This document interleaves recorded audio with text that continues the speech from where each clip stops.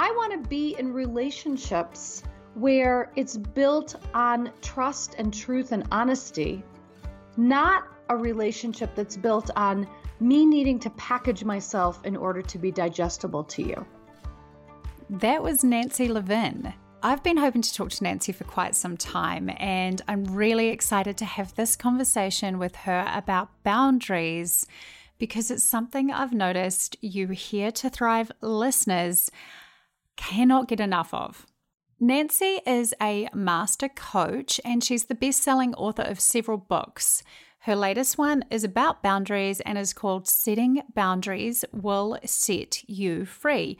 I have already recommended this book to people. It is good. It is very good.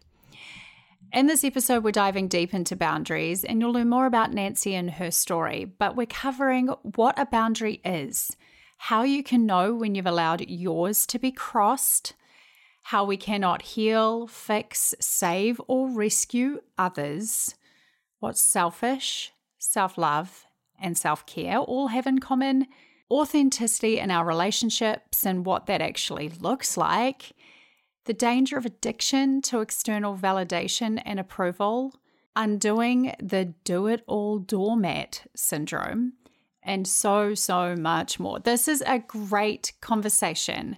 If you feel like you need to put a bit more of a focus on boundaries in your life, start here. Welcome to Here to Thrive. I'm your host, Kate Snowwise. This is a podcast for people who are ready to step up and live a happier life. It's for those of us who are dedicated to understanding ourselves and getting the best that we can out of this thing called life.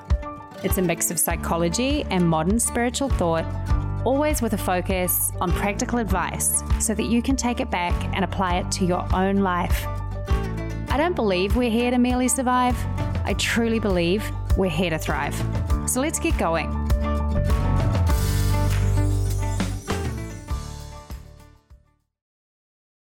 Nancy, it is a real treat for me to have you on the show. As I just said to you before we started recording, I have had you on my radar for a number of years. I love that. Also, what we're going to be talking about today, which is boundaries. Mm-hmm. And I've just noticed how much my audience craves information about boundaries. Like, I really didn't realize how big a topic this was for so many, especially women. But just last week in my Facebook group, there was this whole post blew up about boundaries. And I was like, just hold tight. Just hold tight. I'm going to be speaking to Nancy very soon. Have you noticed that too, that this is a topic that really lands for so many people? Absolutely. It's definitely in the zeitgeist right now. And I think especially because so many of us, first of all, never really learned what boundaries are. We didn't really learn that they were something we could implement.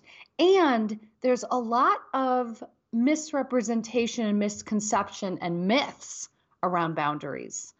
So there's a lot of confusion around what they are and what they aren't. And I think that's all leading to a sort of collective seeking of clarity around boundaries and how they can serve us best. Oh, I think you put that so well.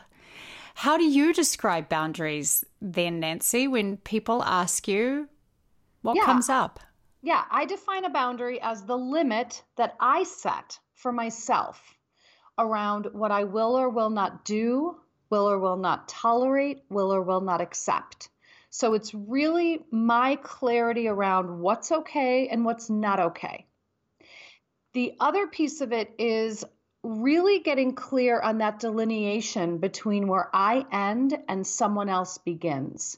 And for those of us who have identified in our lives as people pleasers and peacekeepers and not rock the boaters, this is a really dicey proposition because for so many of us, we've been overstepping our own boundary of delineation, and we've been inserting ourselves into taking responsibility for other people's experience, taking responsibility for what isn't ours. I hear it because I'm a recovering people pleaser. I think I've done very well in my 30s, but whoa, my teens and 20s were not great. But what I'm kind of hearing you saying is the difference between my problem and not my problem. Yeah, I could say my problem and not my problem, and also in terms of, what's my responsibility and what's not my responsibility. What is under my control and what is not under my control. And as often as we try to control other people, at some point we learn that we cannot do that. Absolutely. And I think when we talk about people pleasers, and I just know that I've had people talk to me, and Nancy, you're a coach as well, about how do I cope with hearing the stories I hear and helping people in the way that I do. And I think boundaries have been an integral part of that for me, that I understand that I can't fix people, they have to fix themselves. But when I think of some of my own boundary issues in my 20s, it was that I was trying to save people or fix people. Absolutely. And so we have this illusion that we can heal, fix, save, rescue someone else. And we do whatever it takes. And whatever it takes often takes a really high toll on us. And that's the way in which we begin to overstep our boundaries. I was looking through your new book, Setting Boundaries Will Set You Free. And you had this beautiful opening, what would you call it, a poem? Yeah. Oh, yeah. I was emotional just reading it, Nancy. And there were some words that stuck out to me that I made a note of because I wanted to talk to you about them. But it was this statement: when I am about to lose myself, that is the boundary point. When I am about to lose myself. And I guess I had this moment of, oh, I have been there. I have been there where I was forced to disconnect from myself in order to prioritize someone else's well-being. I had to sacrifice me. Yeah, it's when we're abandoning ourselves for the sake of someone else. And here's the thing. We essentially have been brought up to think that considering ourselves first is indulgent, is selfish. And so we make such an effort to consider everyone else first. And I'm really here as part of my mission and message to reclaim selfish. I believe that selfish, self-care, and self-love are three sisters whose job it is to support us in honoring ourselves. And the invitation right now is for all of us to consider ourselves as much as, and then ultimately more than we're considering everyone else. Because what I see is that we're making sure, the metaphor to me is essentially we're making sure that we set the table with the crystal, the china, the silver. We make sure that everyone else has the big juicy steak or the big juicy tofu, and yet we are standing over the kitchen sink in the dark eating the scraps and crumbs. And that's the metaphor for essentially how we live our lives. Oh, I've got that vision in my head, and I'm like, How many women, especially, not saying that men aren't, but how many women do I know that would do that? Just sacrifice. Right. Exactly. And so I'm really saying, hey, give yourself a seat at the table, and in fact, give yourself the seat at the head of the table. Start considering yourself first before you consider everyone else. And reframe selfish for yourself, that it's about taking good care and honoring what's true for you. I think that's it. As a recovering people pleaser, as someone who's had boundary issues in the past, I'm thinking that, we're speaking to those people right now. What are the benefits of putting yourself at the head of the table? And that word selfish, I'm sure it's triggering for so many people. So how do we convince ourselves that it's worthwhile doing so, that is going to lead to something better for us? So here's what I've noticed. I've noticed this in myself, and I've noticed this in thousands of clients I have coached. When we are considering everyone else instead of us, we are looped into this sort of worry mindset where the constant refrain in our brain is some version of, what do I need to do or say to make everything be okay? And first of all, whenever we're in worry, we are in the future. We're future tripping. So we are anywhere but the present moment. And when we are in that place of really manipulating our thoughts and our actions and contriving our expression, we are anywhere but inside of our own authentic experience. So the only way I have experienced and seen the potential and possibility for true connection is when I can show up in my truth and the container of our relationship holds your truth and mine. And I'm not talking just about intimate partnership. I'm talking about my mother. I'm talking about my sister, my coworkers, my colleagues, my friends. I want to be in relationships where it's built on trust and truth and honesty, not a relationship that's built on me needing to package myself in order to be digestible to you. Oh, such a big point, Nancy. I feel like it just takes a moment to sit that what I'm hearing you say is that real relationships come from meeting someone else's truth. Yes. And if you are constantly allowing your boundaries to be crossed, then you're not sharing your truth. You're not allowing people to meet the authentic part of you. Right. I mean, the craziest thing is that, in one breath, we're all on some level believing that we have to hide some part of ourselves in order to be loved and accepted. I have to hide some aspect of myself. I have to hide the secret.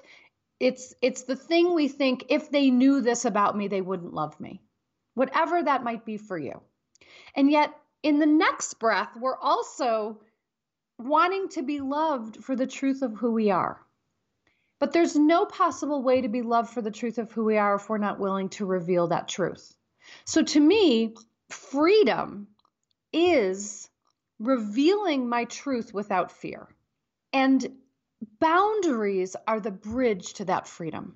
Oh, boundaries are the bridge of revealing ourselves without fear. That's good, Nancy. That's good.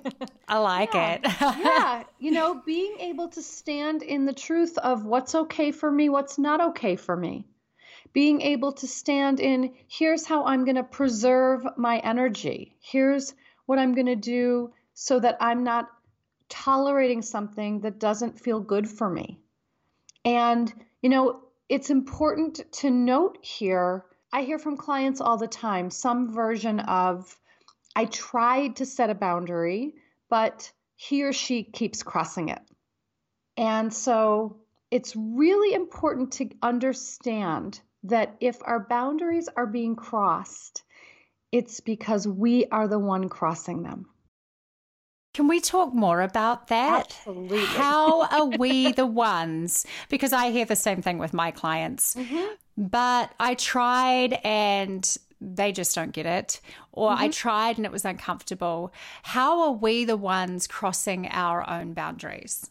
Yeah, so we have this idea that it's someone else's job to uphold, honor, or respect our boundary.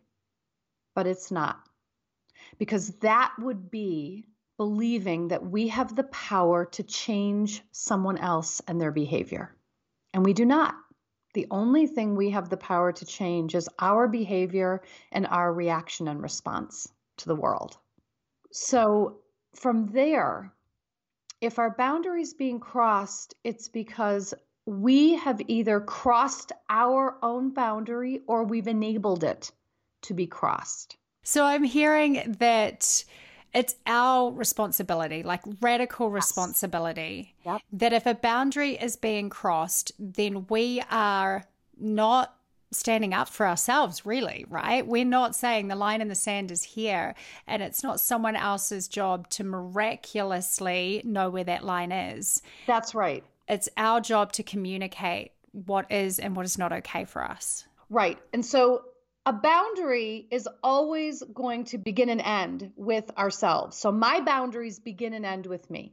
And I may have a boundary that involves someone else, but regardless of that, it's still between me and me. So I can choose to communicate it or not, because the promise I'm making, the commitment I'm making is to me.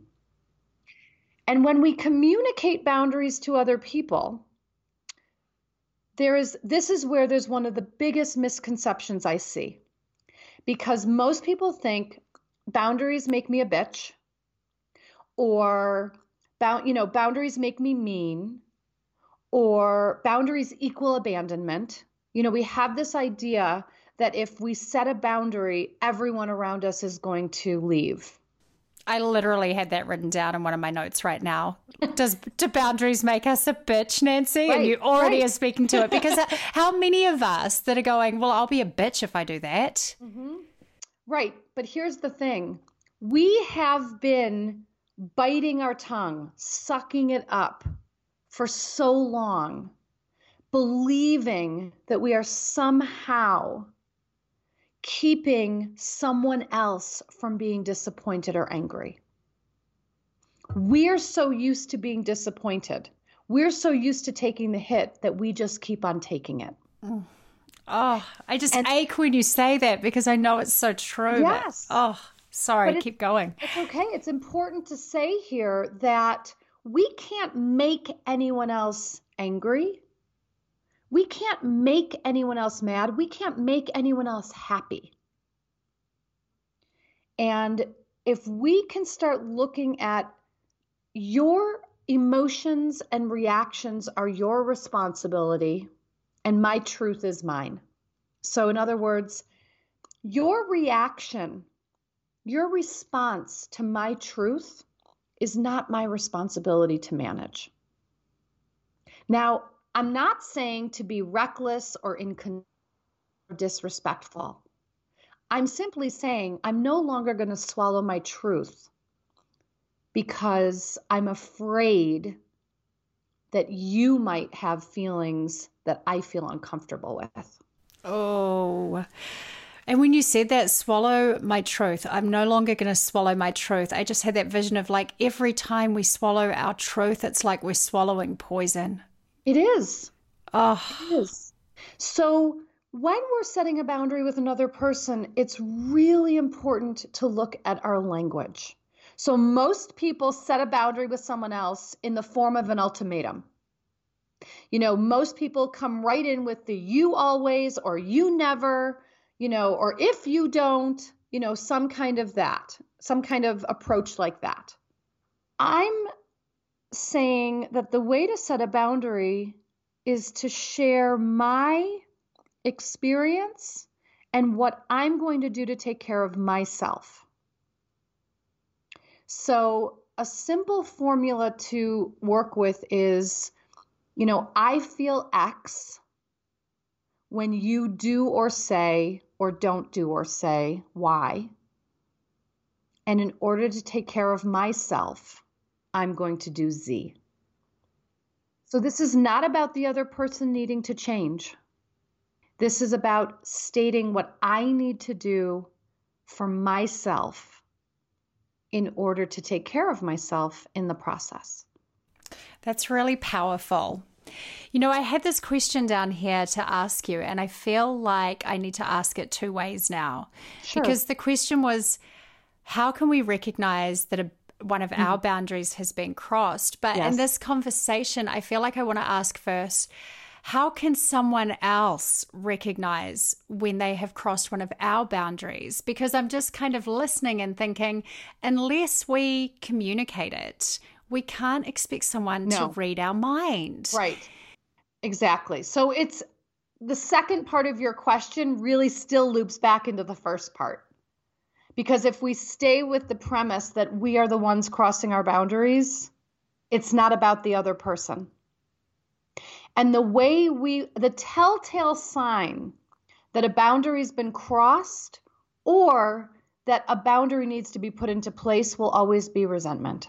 Oh, it's so good that you use that word because that's the word I always give to my clients too. That Yeah. because that's what I've noticed in myself, Nancy, is that little bit of resentment. And as a recovering people pleaser, I got really good at not feeling that resentment or not acknowledging it. Right. And Not so acknowledging it. I had to learn how to acknowledge and let that resentment speak, to learn again that had gone too far for me. Because if I'm feeling resentment, something's gone too far. That's right. If I'm feeling resentment, something's gone too far because I've allowed it to go too far. So it's always really important to me to bring I back into the conversation, because if we stay, if we stay in the pointing the finger at someone else, it leaves us in blame and victim. That's where we're embodying the victim mindset. If we move into the I, then we are in responsibility and empowerment. Oh, I like it. Oh, I like it. Yeah. Yeah. And, the other piece here that I often hear from people, sort of piggybacking on selfish, is guilt.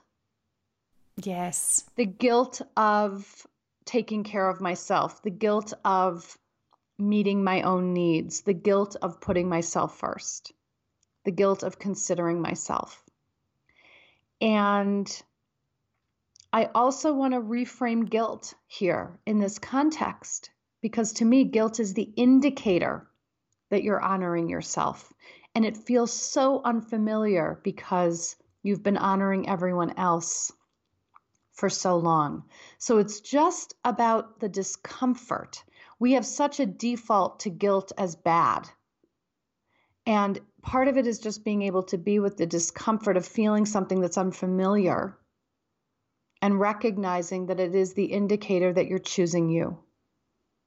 Have you noticed that guilt is more present when people are first learning or first sort of recovering a sense of putting boundaries in place that feel good to them? Does it dissipate with time? It does dissipate with time, but it's really strong at first. And it's often the excuse people will use why they can't put boundaries in place or why they can't consider themselves first. So part of it then is bringing in, how can we support you in giving yourself permission to feel the guilt and still make a different choice than you've made in the past? Because part of it is really being able to sit with that short-term discomfort instead of long-term resentment. Oh, I've been talking a lot about emotions and how, with my clients, and how I feel like we've labeled so many as bad. I don't want to feel that way, or I shouldn't feel that way. And I was having a conversation last week about how emotions are just there to talk to us. And, guilt is one form, but resentment's a hard one to live with. It is, because it's a constant reminder that it's really a constant reminder that we are not stepping into our fullest.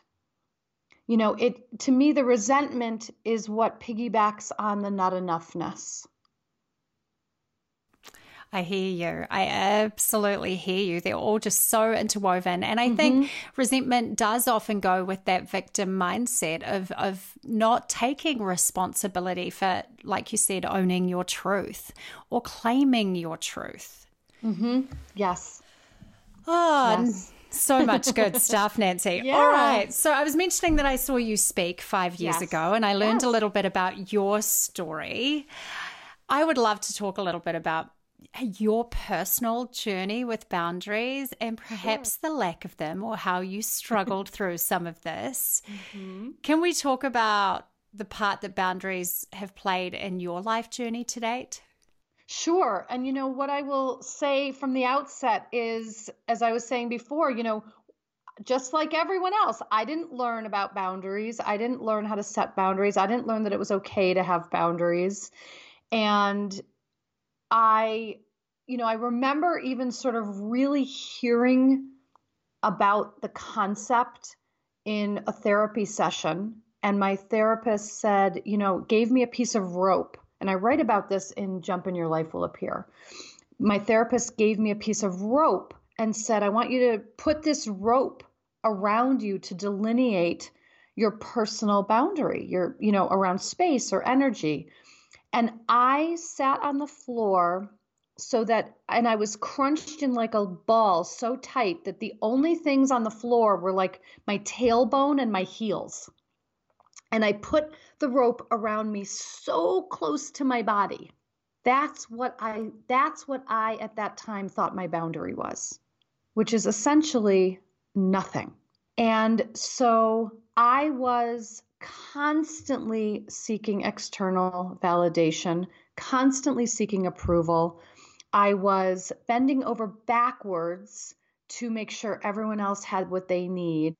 I prided myself on my self-sufficiency and independence. I was projecting an image of perfection to the world. I was managing the perception of others. So I was essentially giving them the lens I wanted them to see me through. And all of this takes a tremendous amount of energy. That's what I was going to ask, Nancy. What was the price you paid? Was it exhausting? It was incredibly exhausting. I was empty. I mean, it's the only word I can think of. I was really just devoid of myself. I had lost myself in all the giving, in all the over-giving, in all the overachieving. And what happens for those of us who attach our sense of worth and value to what we do, achieve, and produce, this is what happens. We essentially hook our worthiness onto someone else's wagon, and it's a very precarious proposition because we're putting someone else in charge of our worth. Is this addiction to external validation? Is that a good way to sum it up? It's a great way to sum it up. It's absolutely a great way to sum it up. And literally, it is about weaning ourselves off of that constant need for approval, looking outside of ourselves for what we need to give ourselves first. Everything we're seeking externally needs to be resolved internally first. I will tell you firsthand, I was the queen of chasing the gold stars, and I got 1 billion of them. I was about to say, you did a very good job of it, didn't you, Nancy? I did. I got no amount of gold stars will ever be enough to fill the void that we feel inside of ourselves. You also said in your book that when you deny your own needs for many years, they eventually get expressed sideways. Yeah. Can we talk about how this happened in your life?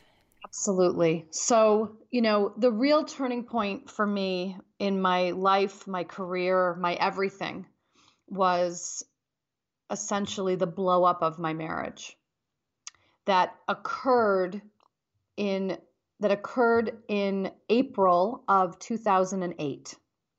So I was on my way home from a gathering gold stars. I was gathering gold stars. Exactly. I was on my way home. So I should say I was the event director at Hay House at that time. I was touring the world with the greatest minds and teachers and authors in the field of self-empowerment. And I also read the introduction to your book where you were talking about how you bent over backwards to make sure that was always flawless.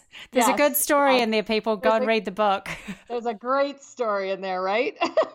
So I was on my way home from that trip, and essentially, and all the gory details are in my books, but essentially I came home to the revelation that my now ex-husband had read my journals. And what he had discovered in my journals was that I'd had an affair 8 years prior. And it took me 2 years to leave the marriage because everything in me wanted to preserve that image of perfection. I was someone who lived by the motto, never let them see you sweat. He knew my greatest fear was any sort of exposure. and he threatened me. We were in a marriage for 18 years that was predicated on his rage and my silence. So as much of a powerhouse as I was at work and out in the world, when it came to being at home, I had no voice. I certainly didn't have the ability to assert any sort of boundary. I certainly was told by him that that was not even on the table for me, that my needs were not going to be considered. And I, because of that rescuing, saving, fixing persona that we were talking about earlier, because that was so strong in me, I believed I could save him, I could fix him, I could heal him. I could do that. And so I began sublimating all my wants and needs in service of all of his. And as we became more enmeshed, and as the marriage progressed, I lost myself completely. I disappeared. Oh, I just feel emotional because I'm like, how many women can just see themselves in your story right now? You know, how many women, I know I speak to women who feel this way, Nancy, and I'm just like, wow. And I look back at my own life and I'm like, I easily could have ended up in situations like that. And thank God I didn't. But I mean, it was the luck of the draw for me. It was really nothing more. So you were sublimating your own needs. You are at this point where you have lost yourself in your marriage because you are prioritizing your husband's needs and just trying to keep him happy. That's right. But yet you're a powerhouse in the business world. I feel like I've seen this in other women too. How do you think this happens? Is this codependence? It's what is now being referred to as high functioning codependence. So it is the way in which we can be one way in one aspect of our lives, you know, and yet when it comes to being at home, we are constantly checking ourselves against another person. So I really define codependency as needing someone else to regulate me emotionally. And that's what it looked like in my marriage. He finds out that you've had the affair, and then you take 2 years until it completely falls apart. Is this where you reclaimed this sense of truth and self? Was this the start of the beginning? Or was this the beginning for you? This was the beginning for me, because still in the time that in that 2-year period, I was at that point going even beyond going over beyond the top, right, like past your own boundaries. Like I will sacrifice everything. Right. So beyond my boundaries to try to keep us together and not have anyone know. And part of it was really being with my own shame. So I had a lot of resolution I needed to be with around my own feeling of shame, and understanding that, the bottom line is I wasn't telling the truth to myself. If me now could go back in time, I would have said to my then husband, hey, this isn't working, I want out, some version of that. Yeah, it saved yourself 2 years of absolute pain. But I couldn't, who I was at the time couldn't do it. So she did what she thought she could do.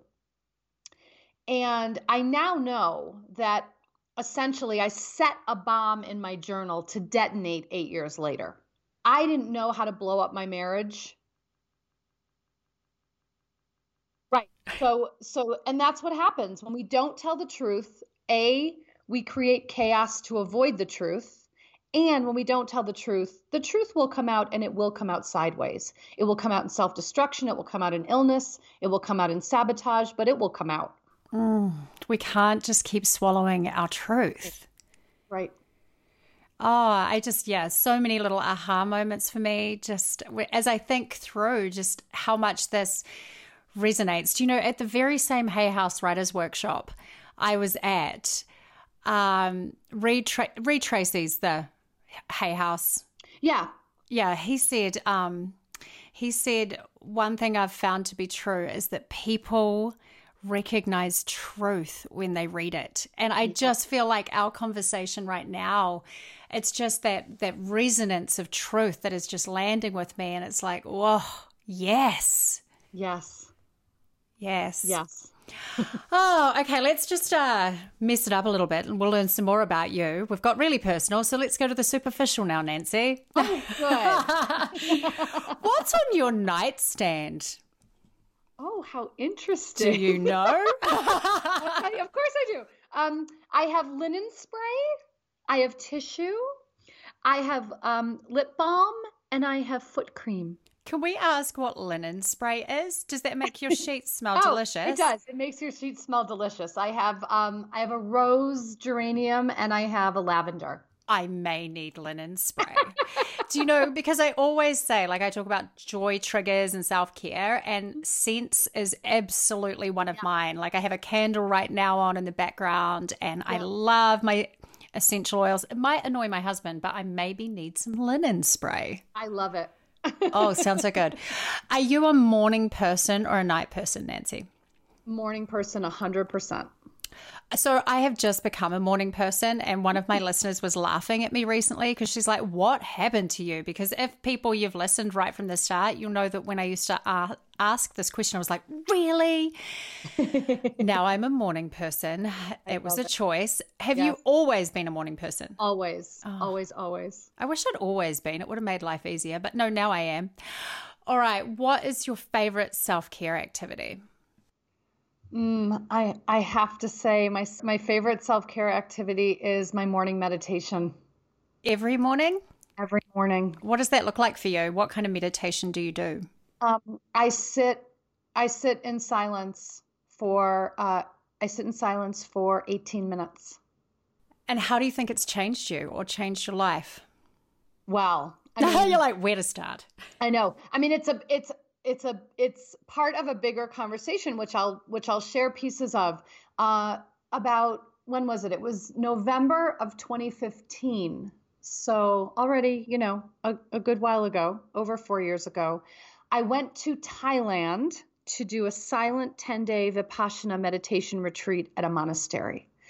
And I had never been a meditator. I had meditated. I knew what meditation was, but I had never been a meditator, nor did I ever really think that it was something I wanted to do. But I went to this retreat, and to my great surprise, I have been a consistent meditator since that retreat. And it has become, I would say, one of my greatest non-negotiables and one of the most important parts of my day. And I look forward to it. I cherish it. I love the experience of being able to be in silence and stillness. I have witnessed the way it has shifted my crazy mind. I have witnessed the way it has stopped worry in my brain, the way it has allowed me to be with discomfort, the way that it has allowed me to slow down my reactions. And, what I'll say is I also implemented this practice shortly after I got back from this meditation retreat. So to me, these go hand in hand. And this is also a tremendous self-care practice.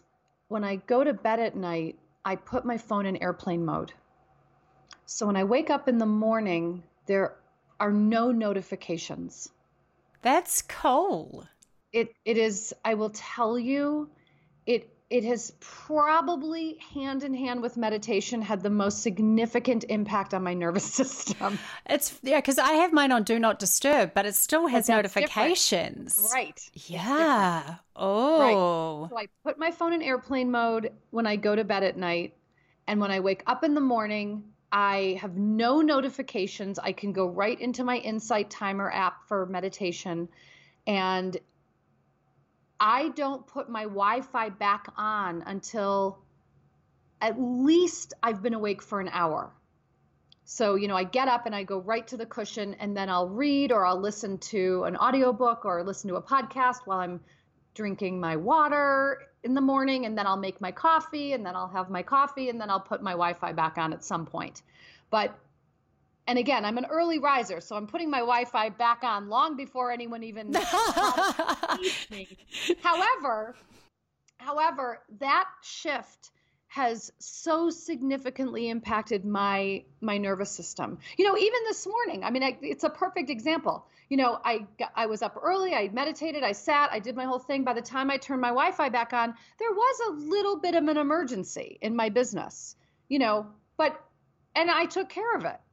And I even was, while I was taking care of it, noticing, had I seen that notification upon waking, it would have thrown my day into a frenzy. But you were able to approach it with a centered mind. I was, because I was able to have my own experience. I was able to do what I needed to do for me. And then by the time I got to the emergency, I was able to take care of it.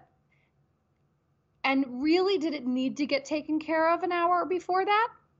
Not really. Yeah. I mean, you could have taken care of it, but right. Really? And I would have. I mean, the old me would have. The old me would have jumped up and taken care of it. But the fact that I now give myself that time and space for me puts me in a much better mindset and state to be able to take care of whatever it is that comes my way. Yeah, no, I hear you. Mm-hmm. Is there a book that has touched you at an important point in your life, Nancy? One of those books that you just picked up at the right time and the message landed and you ran with it? I'm going to have to say You Can Heal Your Life by Louise. Yeah. Mm-hmm. Is that one of the reasons you were drawn to Hay House after reading that book? I had always been interested in the fields of, self-empowerment, motivation, self-help, all of it. And I was actually courted by Hay House to come run their event division. And it was like a dream come true. Mm. And then the journey began. What's a life lesson that took you a good long while to learn, Nancy? She's like, wow, so many. I'm writing books still, so. Yeah, but I will say that it is about, giving myself permission to put myself first. It is about, knowing my worth and my value is inherent in me, and I can choose me first. What is one thing in your day that you can't do without? So since I've already mentioned the meditation, I won't be boring. I'll mention something else. I actually, it's so funny, especially from me, type A overachiever, 3 on the Enneagram, the whole thing.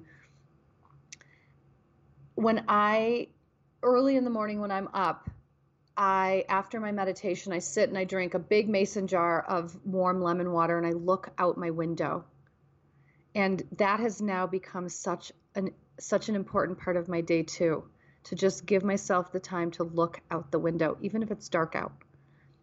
And I realize that is another thing that helps set me up mentally for whatever's coming. I'm just hearing it's these moments of space. Yeah. Oh my God. And space is everything to me. Freedom is really my greatest, what I value the most. It's my highest value.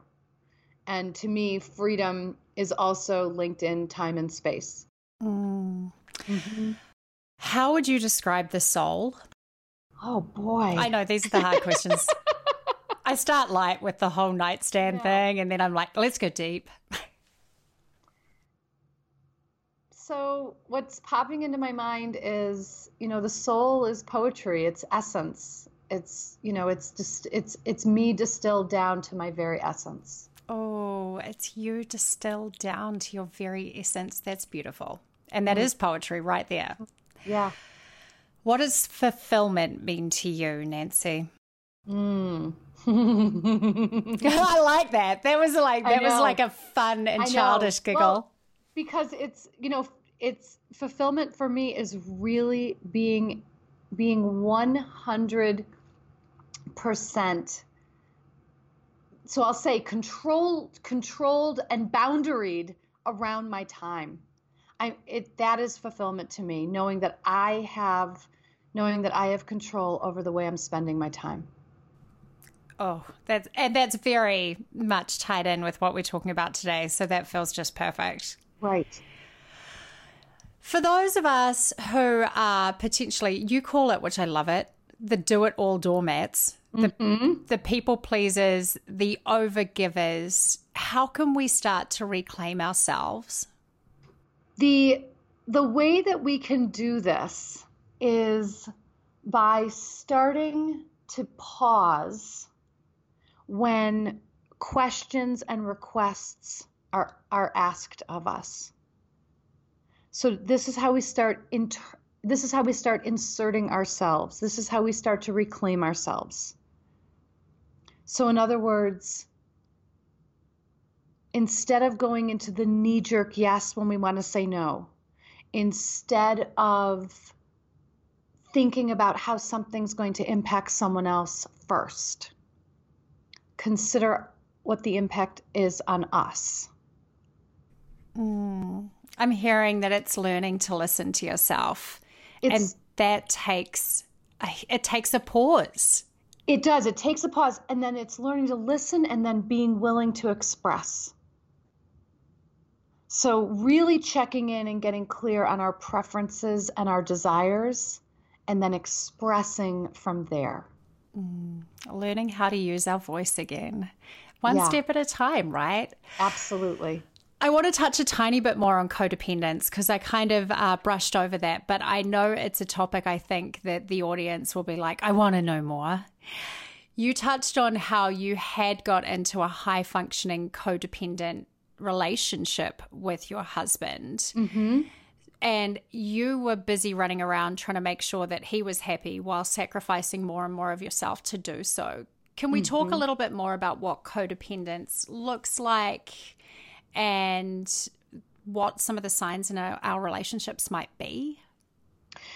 Yeah, it's any time that we are, so as I was saying before, it's when we're looking for someone else to regulate us emotionally. So it's whenever we're in that mindset of what do I need to do or say to make everything be okay? Or it's when we're, taking someone else's temperature before we're taking our own. When we're looking to see what's going on with someone else and then we mood match. It's when we're walking on eggshells, because essentially what we're really doing is we're thinking that we're protecting ourselves and the other person. But what we're really doing is creating more of a disconnection. So true. And that just ties back into what we were saying at the start, that the more you hold back on expressing your truth, the further you allow someone to connect, the further away you get from that authentic connection. Right. So it works in the moment and you pay the price in the long term. It's a short-term fix. Absolutely true. Absolutely true. Oh, so much power, so much power. I just have one more question for you, Nancy, as we wrap up. Sure. How can we get better at setting boundaries? Is it being aware? Does that help? Well, sure. Being aware definitely helps. But what I would say is, what I was saying before is we have to get sort of micro and granular here, especially for those of us where this is really new. So it's getting clear on what's okay and what's not okay, getting clear on what we will or will not do, tolerate, and accept, which has to link back to what do I actually want? So we have to step into being okay with wanting and receiving.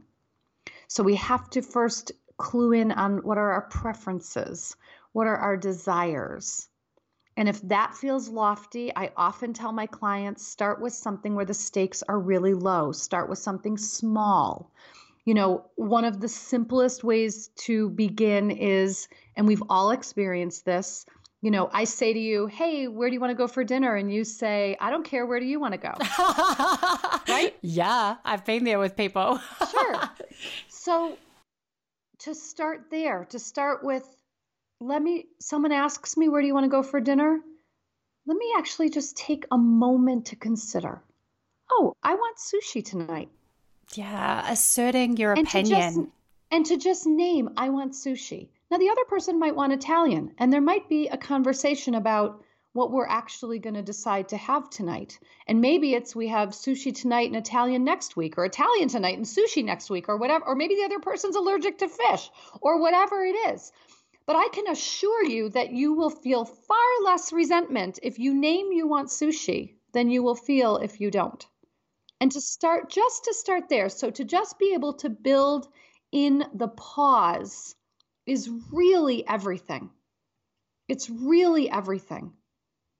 And just not consistently subjugating your needs to keep the other person happy, but asserting your opinion. And like you said, even if there is a negotiation, you'll feel so much better for having shared your truth. Exactly. I like that low stakes game. Start with the low stakes. I actually lied because I do have one more question for you. And that is that if you were to leave Here to Thrive listeners with one thought today, Nancy, what would it be? That every single thing in your life comes down to choice. And you are so much more empowered than you know that you are. So I look at this in terms of if we can agree that where we are right now is the culmination of every choice, decision, action we've made up until now, it only goes to prove that if we don't do anything different, our lives are going to look the same. So if we are wanting change, we need to be willing to make different choices. And the present moment choices we make are the predictor of our future. So our present moment choices are essentially our crystal ball. So much to take in there. As I mentioned, Nancy's book is really powerful. It is by far the best book I have personally read on boundaries. She's very good at packaging things up in a way that makes it very understandable and easy to follow. So highly recommend you go and grab your copy of the book, Setting Boundaries Will Set You Free. You can find a link to that in the show notes at thrive.how/podcast 132 or the show notes in iTunes. You can find out more about Nancy at her website, which is nancylevin.com. That's Nancy, Nancy, Levin.com. Thank you for your reviews. I love seeing them continue to pop up, and it means so much to me to know you're out there and appreciating what we're sharing over here with Here to Thrive. Until the week after next, keep thriving, beautiful people. Keep thriving.